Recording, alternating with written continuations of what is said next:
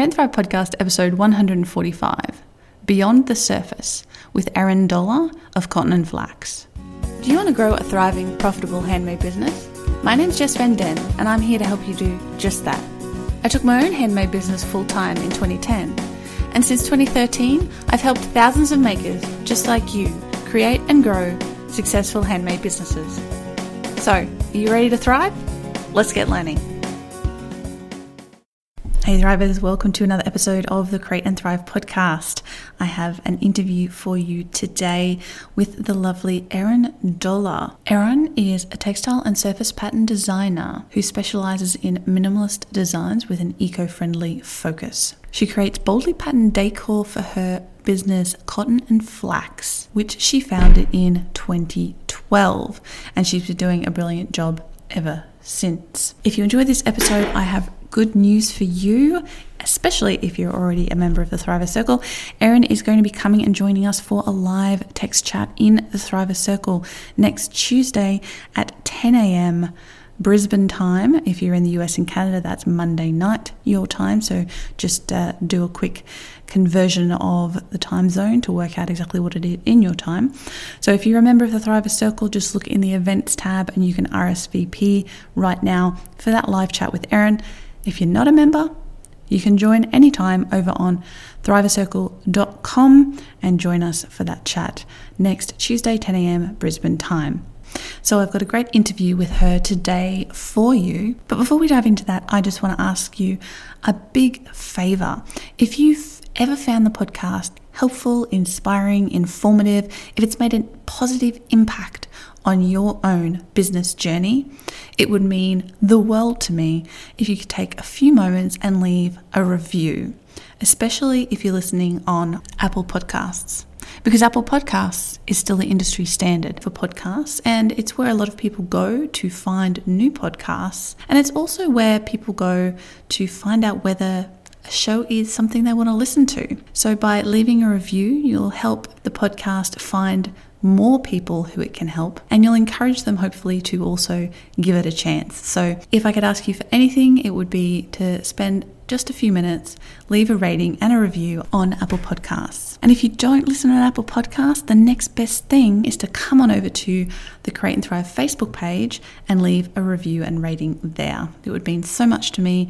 Thank you so much in advance to every single person who has left a review over the last few years, and everybody who is willing to take a few moments to do so. It makes a huge difference. All right, so let's dive into this episode with Erin Dollar. Hi, Erin. Welcome to the show. Hi. Thank you so much for having me. Thank you for coming on and being willing to share about your business. I love talking to successful makers. Everybody has their own story, but it's really great to kind of pull out those threads of things that tie everybody together. So you have a background in fine arts and printmaking. Can you tell us a little bit more about that? Yeah, absolutely. Printmaking is really my passion and what kind of led me to Cotton and Flax. Before I founded my business, which is kind of focused on home decor products, I was working as a fine artist living in Portland, Oregon, and just sort of working out of this really grungy printmaking studio. It was a co-op. There were 20 other printmakers crammed into this little space behind a pizza place, just sort of, oh my gosh, it was the most underground working situation I've ever had before. It was, one of those things where we were sort of operating as a gallery, but it also wasn't super clear on whether or not it was like fit for people to actually be in. It was like maybe half, under construction or like half sort of storage space. And yeah, it was really kind of the early days in my career as a creative person. I was fresh out of college where I had studied printmaking, and it was, partially timing too. It was 2008, so it was the beginning of the downturn in the economy here in the United States, and I was just in this very strange spot where I had, a lot of student debt. I was trying to figure out what I kind of wanted to do for a career. And at the same time, I was sort of still, kind of high on this creative energy that I had, spent all this time in the studio as a college student and coming into my own as a, adult, a working person out of college and being around all these creative people. And, it was really a fruitful time for me in terms of making my fine artworks. But what started to happen was I was having trouble kind of finding full-time work. Portland is an incredible creative community and a wonderful place to live, but one of the things that people out there have always struggled with is finding enough creative jobs for people to pay the bills. I think I knew pretty much everyone who I knew who was a creative was sort of patching together an income. Some of us were working part-time jobs in cafes, or maybe we were doing, some sort of teaching on the side. But I was sort of feeling this frustration of, I don't really want to be working all these different part-time jobs that are kind of pulling energy from my creative practice. So what if I started to experiment with maybe putting some of my designs on more useful everyday objects and selling those things? I was already selling my fine artworks, my prints on paper. I would take them to craft fairs, or I would sell them out of the gallery in this little studio space that we had. And I would kind of work with galleries in Portland to sell my work as well. So I kind of had this concept of, I can make, a little bit of a side hustle almost with selling my artworks. But what if I, experimented and made more products and, maybe tried to bring those around? And so I started bringing these printed textiles. I did pillows and tea towels to start, and started kind of displaying them alongside my fine art prints and my framed artwork that I was showing at craft fairs. And people loved them. It was so exciting. I got so much great feedback. And, this was back kind of in the early days of Etsy and Renegade Craft Fair and all of these sort of indie craft businesses sort of popping up. And I just thought, I can make a go of this. Let's see where this leads. And, I don't know necessarily now, kind of looking back, if I always really had that entrepreneurial spirit or if it was sort of a product of the economic downturn and not having as many options maybe as I would have had if, say if I graduated from college now. Yeah. It was sort of like this great little kismet of like timing and, where I was in my career and all these different things that sort of led me to founding my company. And, once I saw these textile pieces doing well, I thought I kind of want to spin this off into its own thing, rebrand under a new name and just sort of really kind of take it seriously as a business rather than kind of patching together incomes, just kind of see if I can have a go at just this one focused enterprise. And that was back in 2012, and now I'm still here hanging out, doing work at Cotton and Flax. And, I've expanded from just pillows and tea towels to doing coasters, all sorts of tabletop linens, and even some smaller gift products too, which have been really fun to create in collaboration with some other companies. So it's been amazing. When listening to your story, it kind of hit me that you've made a transition, and I think many artists do this when they realize they are struggling, perhaps making money out of their art, or they want a more stable businesses. They make a switch from art to design, really. So you from going from fine artwork to making, because for me, the difference between art and design is that design is a practical object that you can use in everyday life. Right. So you've taken your art and put it onto everyday objects that people can enjoy and have in their home, I guess that are perhaps more affordable, but also appealing and make a good gift as well. Yeah. And it's funny because the difference between sort of what I was doing with my fine art prints and what I'm doing now, it really is sort of in two completely different arenas, right? Because I think we think of fine art as being very intellectual or maybe driven more by kind of creative exploration. But I try to bring that same mentality to my design work for Cotton and Flax too. I'm really kind of interested in, can I create things that are, distinctly contemporary or modern, but that also kind of have the longest shelf life as possible. I kind of bring that same creative energy to each piece that I create for my business. And so it's less about necessarily expressing a particular sentiment or a particular idea. It's more about kind of this holistic approach where I'm thinking about sustainability, I'm thinking about minimalism in design, I'm thinking about color, fabric, natural materials, all these different things, and kind of wrapping it up into one finished designed piece. Mm-hmm. And so it's sort of accessing all the same, maybe not all the same, but similar parts of my creative mind. And then there's the additional challenge of the marketing, the collaborating and licensing with companies, all of the kind of other components that are keeping me really interested. So I don't, even though I think there is some part of me that misses the days of just working on those fine art projects, I think that this has provided a lot of extra sort of challenge and sort of interesting things for me to kind of work on as projects. So it's definitely different, but I think it just taps into something that was really vital to me. It's hard to put a finger on exactly what that is or name it. It's kind of mysterious. So when it comes to creativity, and this is something I'm always fascinated by, people who have a creative business like us and a successful one. I personally, to me, business itself is actually really creative and challenging. Like the process of learning and experimenting with business is something I actually enjoy as much as I enjoy the artistic creative stuff. Do you feel the same way about that? Definitely.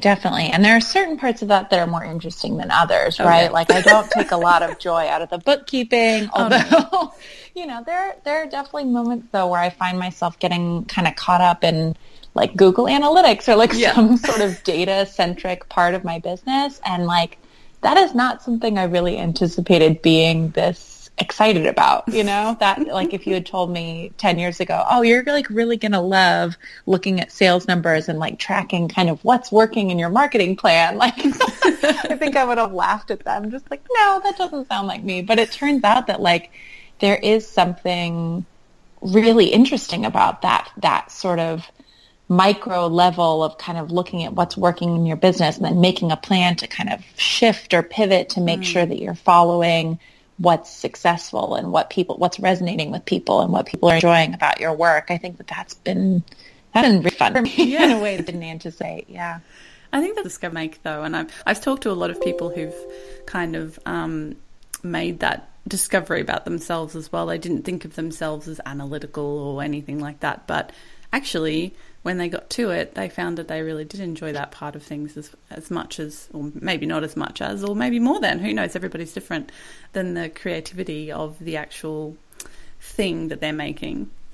Yeah. And you know what? One other thing that I think is a little bit different working as more of a designer than a fine artist is that, working as a designer has opened up my studio practice to include so much more collaboration. And that is something that I absolutely love. There's something about being able to work with, another creative person or another creative team and develop a product or work together to kind of build something that's maybe bigger than what I could achieve on my own or more impactful than what I could achieve on my own.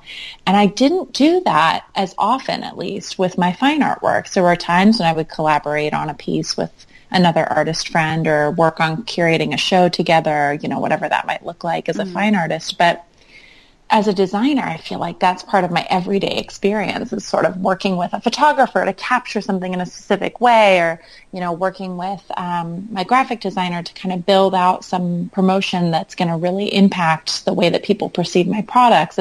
There's collaboration on all these different levels that makes it more engaging for me in my daily kind of work. So, yeah, that's been a really fun surprise too. I guess you can kind of sometimes feed off the energy of other people in that process as well, and you get fresh input and ideas that you're only one person. We can only come up with so many ideas. It can be really helpful to have those other people there giving you some perspectives on things. Now, your business, you're doing really well online. Your work is in like 150 or more shops around. Is that just around the US or elsewhere? Mostly in the US and Canada. Yeah, it's tough, I think, with the import fees and things like that for a lot of international. I tend to work with smaller boutiques, and so it's sort of tough the margins for those shops. It's really challenging for them when they're, only able to order maybe a few $100s worth of stuff and then getting it abroad. And, yes. Pillows don't weigh very much, but geez, they are bulky. So it tends to cost quite a lot to ship them overseas. But, I do have a handful of international retailers who are really, really fantastic to work with. But yeah, most of those folks who are carrying my work are within the U.S., mainly on the West and East Coast. Okay. So you, just to talk about collaborations again, you mentioned that you've done a collab with Robert Kaufman Fabrics. How did that come about? They're amazing. I cannot say enough good things about working with them. I was actually sort of informally working with them from almost the beginning of Cotton and Flax. I had been sourcing raw materials from them, as early as 2012, 2013. And so I had already been kind of having this informal relationship with them for years. And, as more and more of my customers were saying, could you please start selling yardage? I want to make my own things with your patterns on them. And, the reality of making that in my studio would have meant that the fabric would cost like $120 a yard or something insane. Like it just was not feasible for me to hand print yardage and sell it at a price point where people would want to pay, a reasonable amount for it. So, I kept getting these requests and I kept getting people asking, and I kind of would put them off and hope that maybe I would think of some way to produce it in the future. And then it was just, I don't remember if it was sort of a friend who suggested and said, you should pitch a collection to them. You should pitch a collection to Robert Kaufman. They work with designers and artists all the time to produce fabric collections. Like, this is something you should just go after, because then, you'd be able to provide this product for your customers. You could have something to point to for them to go and purchase. And it was just like the biggest light bulb. Oh my gosh, of course. Why didn't I think of this earlier? Like, I already know they make beautiful fabric.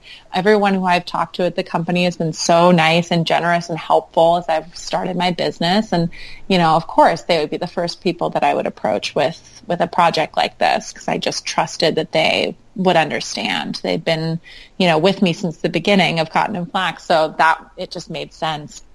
And so I actually reached out to their design team a few years ago to pitch my first collection, which came out last year, called Arroyo. It's 44 different printed fabrics. They're actually overprinted, similar to how I do my silkscreen printing in my own studio, just on a larger scale. It's, mass manufacturing. They actually do the printing here in America, which is incredible. That's not something that's super common anymore. Most of the time things are shipped overseas and then kind of shipped back, but that's something that we were able to keep kind of local in that way. And the product is just so beautiful. I'm so pleased with how it turns out. It's actually very similar looking to my hand printed fabrics. I think kind of as close as you can get with a mass manufactured product like that. So yeah, I'm super pleased. That's awesome. And it's obviously another income stream for you on top of your regular business. Yeah. And you also teach workshops sometimes as well. Yeah, when I can, I try to fit that into my schedule. It's tricky because I think a lot of what I do isn't really suitable to teach in a short-term workshop format.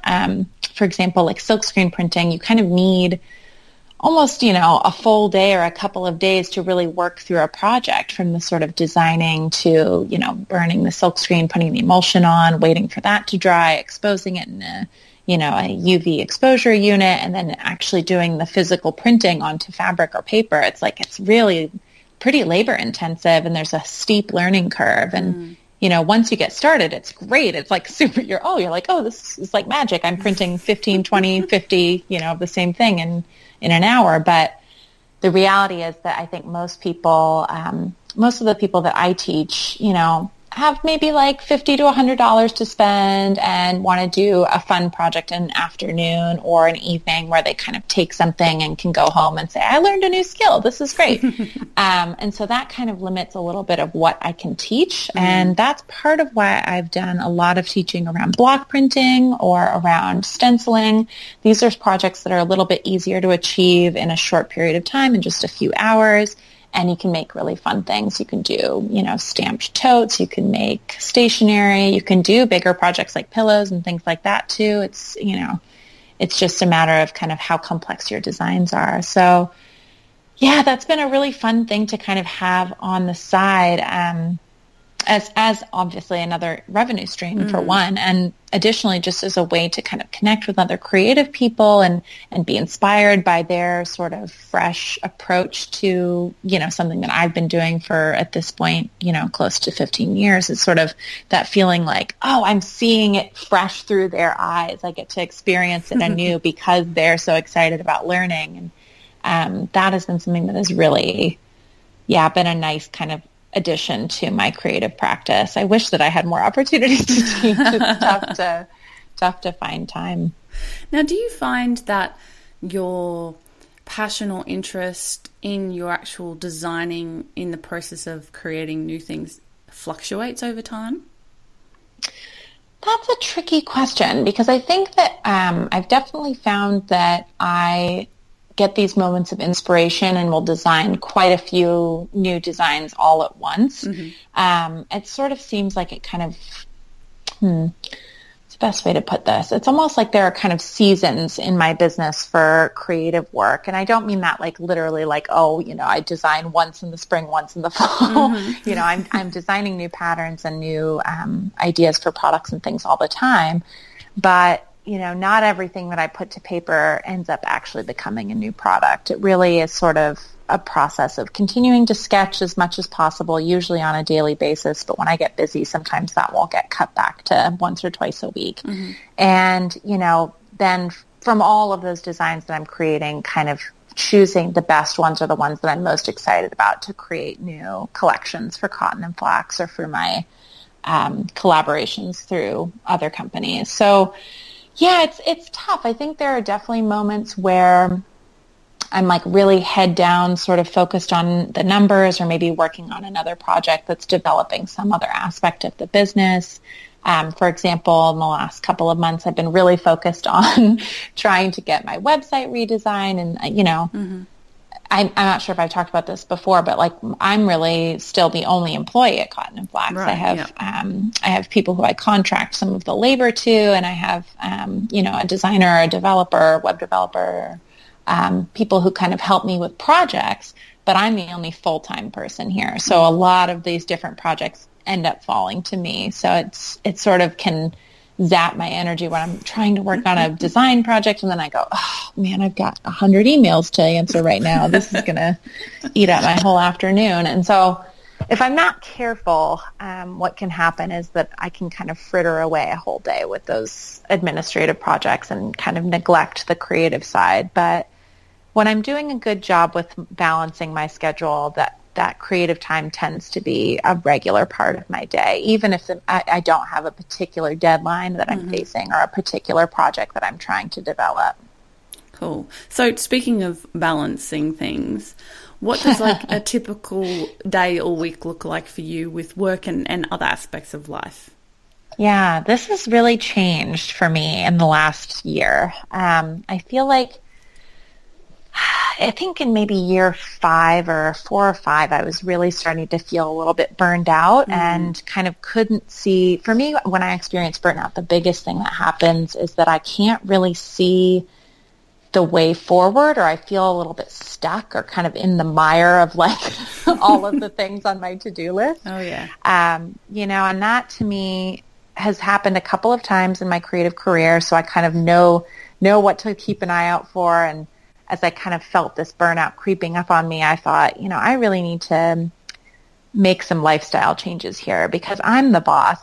There's this great side of being self-employed, which is that I'm in charge. I get to choose sort of how I approach this work.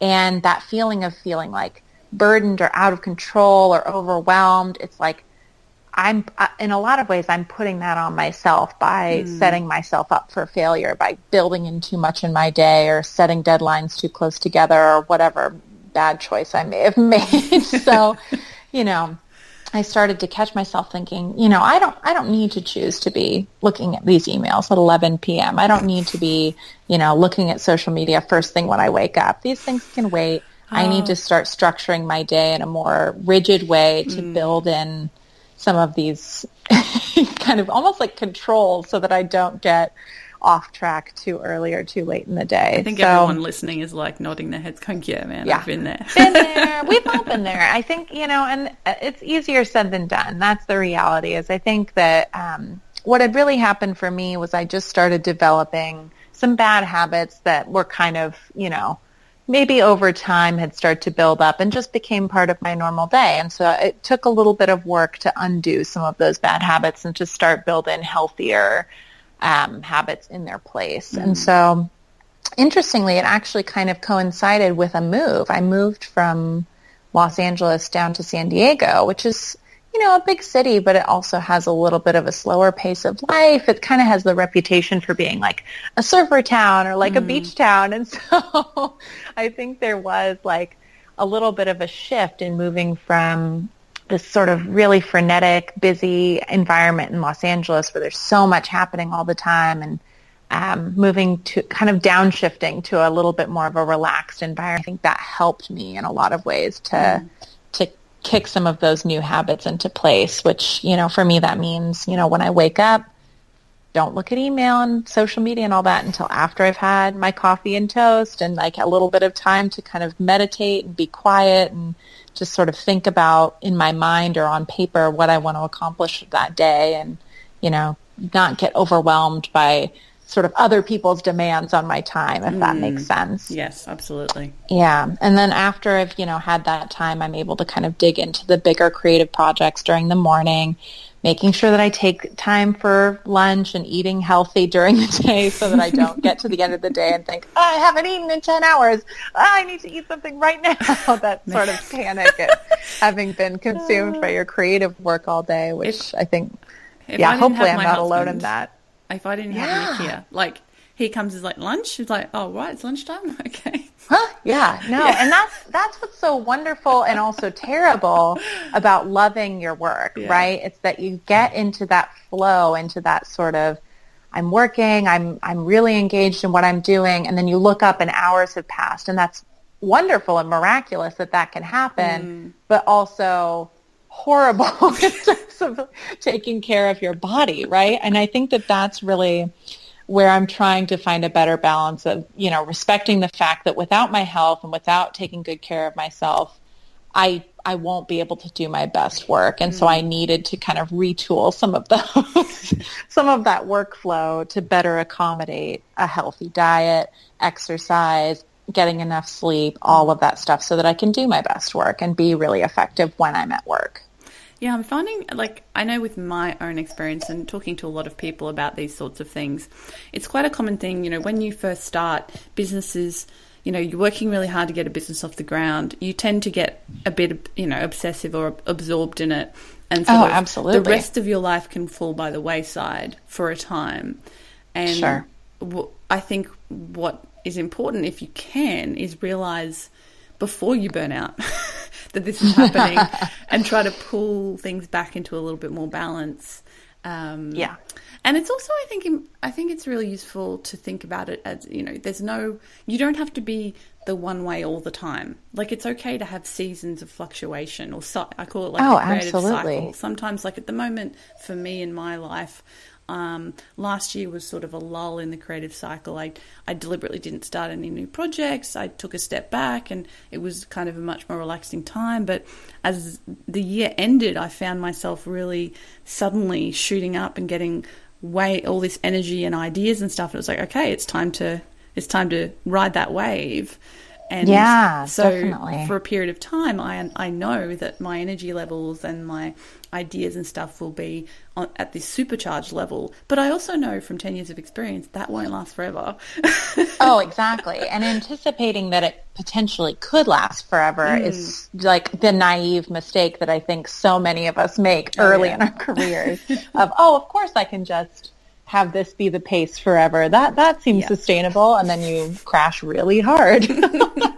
So I've definitely had that experience too, and it's just trying not to beat myself up when I do have deadlines and need to put in a few extra hours, and also not beating myself up when I want to take some time to rest and kind of reflect on some of the accomplishments that I've had and kind of recharge so that I can tackle the next big project. I think it's really been all about moderation for me. It's boring. It's kind of that sort of like, it's just the sort of basic stuff that we all know, but hope that maybe we're immune from. But it's true. It is.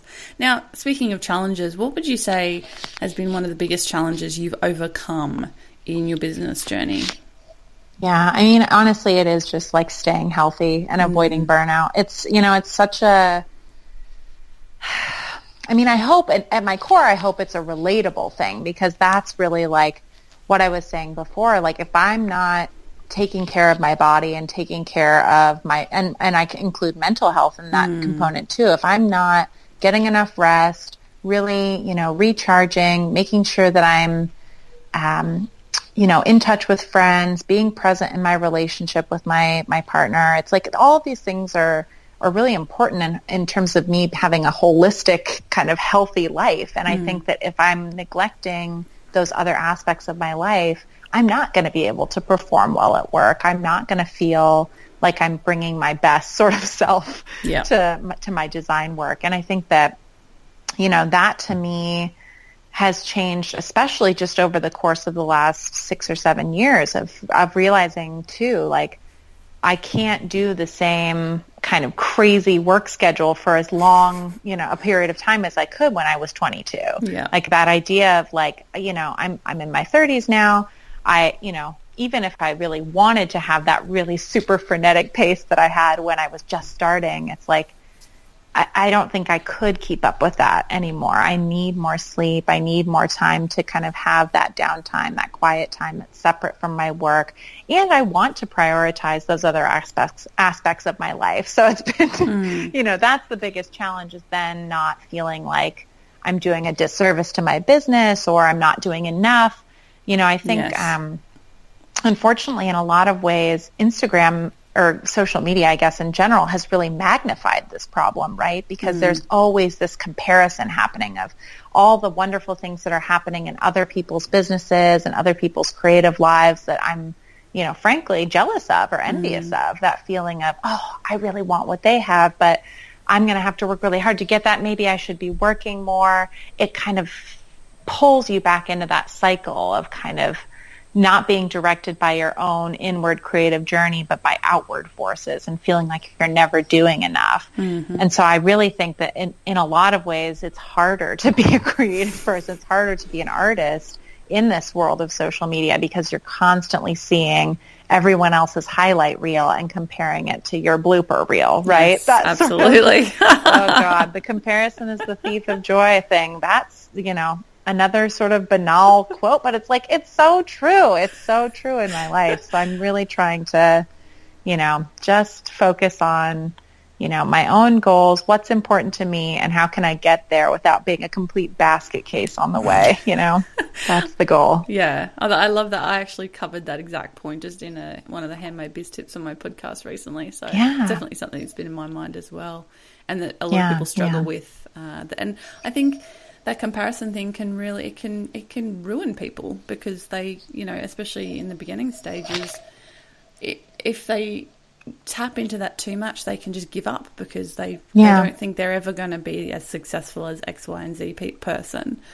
It's such a poisonous thing for your mind. It's like, it's, I hate to put it that way, but it kind of, that's really what it is. It really takes all of the joy that you find when you accomplish some of these things. And, just for example, in my business, I feel like thinking back to the first year where it was so challenging to figure out, well, how am I going to build a website? How am I going to reach my first customers? Like all these things that felt so overwhelming in year one are on autopilot now. It's like, you don't realize what a huge accomplishment just that is. And then taking that for granted and thinking, that's all worthless because I haven't gotten to, XYZ goal that I see someone else achieving. It's just, it'll never be enough if that's the way you process all of those things through that lens. That's just, it's tough, because I think a lot of entrepreneurs, especially creative entrepreneurs, are always kind of reaching for that next thing. And that's kind of how you have to be to move forward in your career. But man, you got to also have hopefully one eye trained on the rearview mirror, so you don't lose sight of how far you've come. Absolutely. I love that. So speaking of marketing social media, for you and your business, what have been kind of the best marketing strategies or moves that you've made? I don't know if it's a marketing strategy so much as just I think I've been really fearless in being an early adopter of most social media things. Or, I remember when I first started the business, most social media didn't really exist. Facebook existed, but, Instagram was nowhere, Pinterest was nowhere. And, I look back at those days where I was kind of enjoying the community on Flickr and sharing my work there. It's like, you kind of think back, that wasn't that long ago. That was less than a decade ago that was really where, well, at least for me, the kind of creative action was. That's where the party was. That's where all the creative people were hanging out and talking about our work and sharing what we were making. And, gosh, so much has changed. But I think part of what has worked well for me is just adopting an open-minded approach to all of the ways that you can share your creative work online and just diving in and trying everything and seeing what works. I think I know a lot of people who kind of delay and think, oh, maybe that's a fad. I don't know if I'm going to try that. Oh, I don't really like the way this works. I'm going to opt out. And for me, it's been in kind of leaning into those opportunities to share and connect that have really helped to build my business and honestly introduce me to a lot of my friends. It sounds a little crazy to be like, oh, I met so many friends on Instagram, but it's kind of true. I think learning about someone's creative work and then thinking, oh, maybe I'll get the opportunity to meet this person. You follow them and, oh, they're going to be at a creative event that I'm at. And, it's things like that have led to some really interesting and fun collaborations and just personal friendships. So I think that, I guess I'm getting a little bit away from the marketing question, but that has been a way to build really authentic connections with my community, which has really helped to build my business over the long haul. I think you can look at kind of any one marketing campaign and kind of, do the kind of postmortem. Okay, this is how much we sold. This is, this is what we achieved with that. But honestly, I kind of try to take the long view of how am I building community? How am I reaching out to people who, may be interested in my work and then lose interest because they're moving on in their creativity or, whatever it is. But how can I kind of be continuing to put myself out there and reaching people where they're at? And I think that social media for me has been the big one for that component. Now, I was talking about this with someone recently, the fact that, Instagram and Facebook have basically become the behemoths of social media. And they're really the same company. Right. And how, they're changing things and making it harder for businesses to get seen. And that's inevitable. It's very challenging. They want to make money out of us, really. That's, the end game.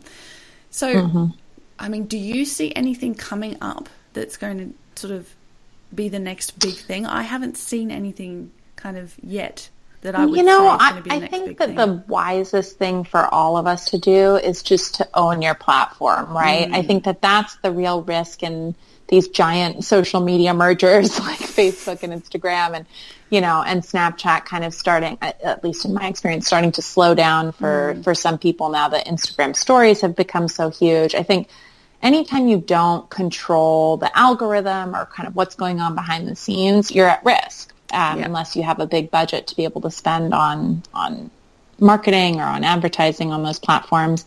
So, in my mind, what that means is having a strong voice across all of your platforms that you own, your website, your blog, and your mailing list, because those are places that you'll always be able to kind of dictate the terms, put out the content that you want, and make sure that it's seen by the people who, subscribe or who are on your list, right? And so for me, I think just cultivating that voice, that really, honest and authentic voice that's representational of your brand, I think is the smartest thing and the biggest priority for creative brands at this point, because we aren't able to really control the ways that Instagram or Facebook or, any of these different platforms are going to go in terms of their algorithms or, what their priorities are going to be down the road.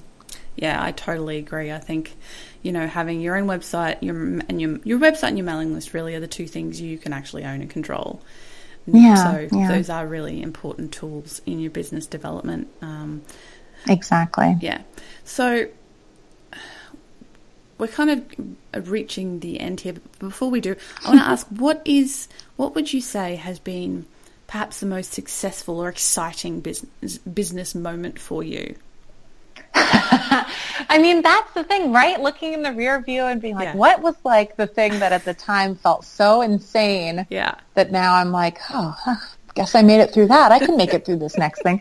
The one that comes to mind is, the one I probably sweat over the most was this enormous wholesale order that I did for a company called CB2, which is a division of Crate and Barrel. Right. And they placed an order for a bunch of these hand-printed tea towels that I make in a special colorway. And, we went back and forth for a while customizing the project for them. And when it came time to actually make the order, it just... it felt almost impossible to integrate it with all the other things I was doing on a daily basis, and then packaging it to their really specific specifications and jumping through endless hoops. And, it was one of the first times that I had worked with a company that large, and just the onboarding process, reading the contract was insanity. I was like, what does any of this mean? It was awful. But the thing is I learned so much during that process, and even though it meant a lot of sort of sleepless nights or, worrying about, oh God, did I remember to seal that package properly? What if I put the label on backwards? Oh my God, am I going to get paid? This sort of endless stress that came with that project. When I sent those boxes out, I felt this incredible sense of accomplishment that, now, of course, I would know how to handle an order and it wouldn't be as big of a deal. But at that time, it was such an incredible milestone. And honestly, when I think about it now, it's like, it's not even just that the physical work was done. It was, oh my God, a big company thinks my work is good enough that they're going to sell hundreds of these. That's wonderful. What a great sort of endorsement of your creative vision to have a company come in and really support you in that way and say, we really like what you're doing. We're gonna commit to selling all of these, and it's gonna be a success. It's just, what a special thing. And that was 4 years ago at this point. So it's one of those things where it probably wouldn't be as challenging now, but gosh, nothing beats thinking about those little successes where you're like, oh man, yeah, I felt good after that. That was really that was a meaningful moment, even if it would have been a different experience today. That's awesome. So do you have perhaps a piece of advice or one piece of advice you'd like to give fellow makers, either about running a successful business or something you wish you'd known when you kind of got started?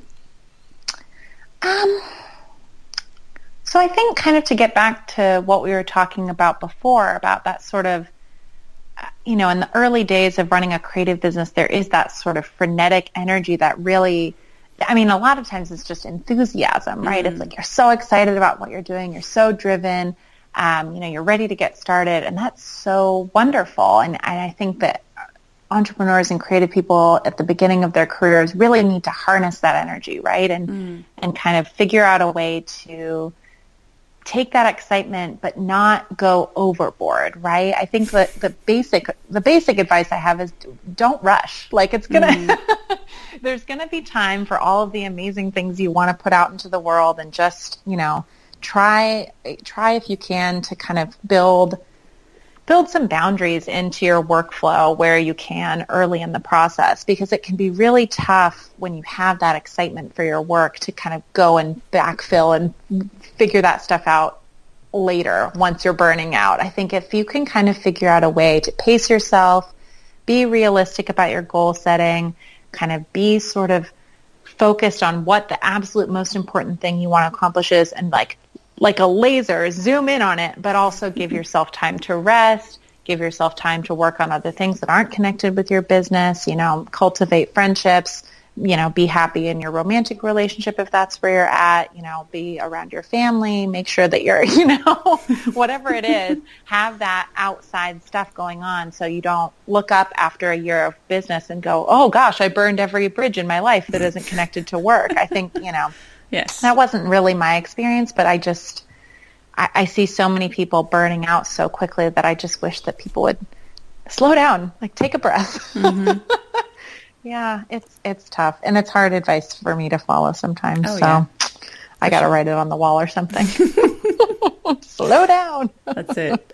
I always say, I think I'm known for saying it's a marathon, not a sprint.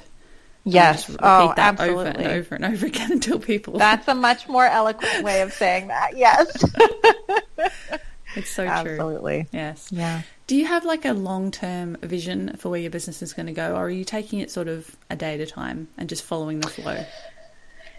I think I'm actually, part of the reason that I was really excited to come on today is that I feel like I'm in this moment where I am really wanting to reconnect with the creative community and at a larger scale. I'm thinking about getting back into teaching and kind of working on these larger scale collaborations in terms of licensing or working with other artists even. And I think that, that's something in the next, 5-10 years that I think is going to be a big change for me. Instead of just focusing on a product line or kind of building my own brand, it's really kind of reaching out to the creative community in a larger way and kind of honing my own voice too in terms of what I want to share, how I want to connect with people and share my own experiences in having a creative life and a creative career. I think that for me is the big focus this year and hopefully for the next few years. That's very exciting. Yeah, I'm pretty jazzed about it. And you're doing a lot of that work too. I think this is where I'm so excited to see the kind of democratization of like podcasts and, creative, live streaming online and on Instagram and all of this stuff that's kind of opening up the creative world to more people. And, I'm excited to be a small part of that. It's going to be a fun half decade. I think so. A lot coming down the pipeline, I think. Now, did you have a quote to share with us today? Yeah. When I saw that you were going to ask me about this, I went and looked at, I post quotes on Instagram sometimes as sort of a series of kind of inspiration for myself and my business and that I want to share with other creatives who might be following me. And one that I posted recently that I think resonated with a lot of people was this quote from Michelle Obama, one of my heroes. And she said, "Don't ever make decisions based on fear. Make decisions based on hope and possibility. Make decisions based on what should happen, not what shouldn't." And I think that's such an amazing perspective, right, is to kind of put fear in its place, think about where you're trying to get to and, the best case scenario, and then make your decisions based on that rather than on what could happen or what could go wrong. It's just, what a wonderful way to approach, your creative life and your and a business. I think that's a really wonderful thing to think about. It is. I love that. So, Erin, thank you so much for coming on and sharing your journey with us today. I've loved chatting with you. It's been super fun. Where can people go find more about you and your beautiful work? Thank you so much for having me. My website is cottonandflax.com, and you can find all my products there and a little bit more information about my background on the About page. I teach creative live classes. That's something that I started doing last year or the year before, and it's been a really fun way to connect with other creatives too. So if there's anyone out there who's running a creative business who wants to learn more about social media marketing or what's worked in my business, that could be a place where they could check me out over on Creative Live. And on social media, I'm just at Cotton and Flax. Yeah, you can find me there and come say hello. Awesome. Thank you so much, Erin. Thank you. It was such a pleasure.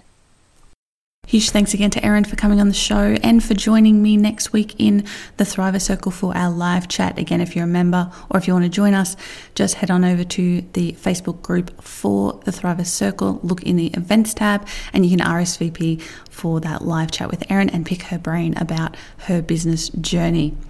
Thank you so much, everybody, for listening. Again, if you could take a few moments and leave a rating and a review, that would mean the world to me. Thank you so much for doing so and supporting the podcast. I'm Jess Van Den. This has been another episode of the Create and Thrive podcast, and goodbye for now.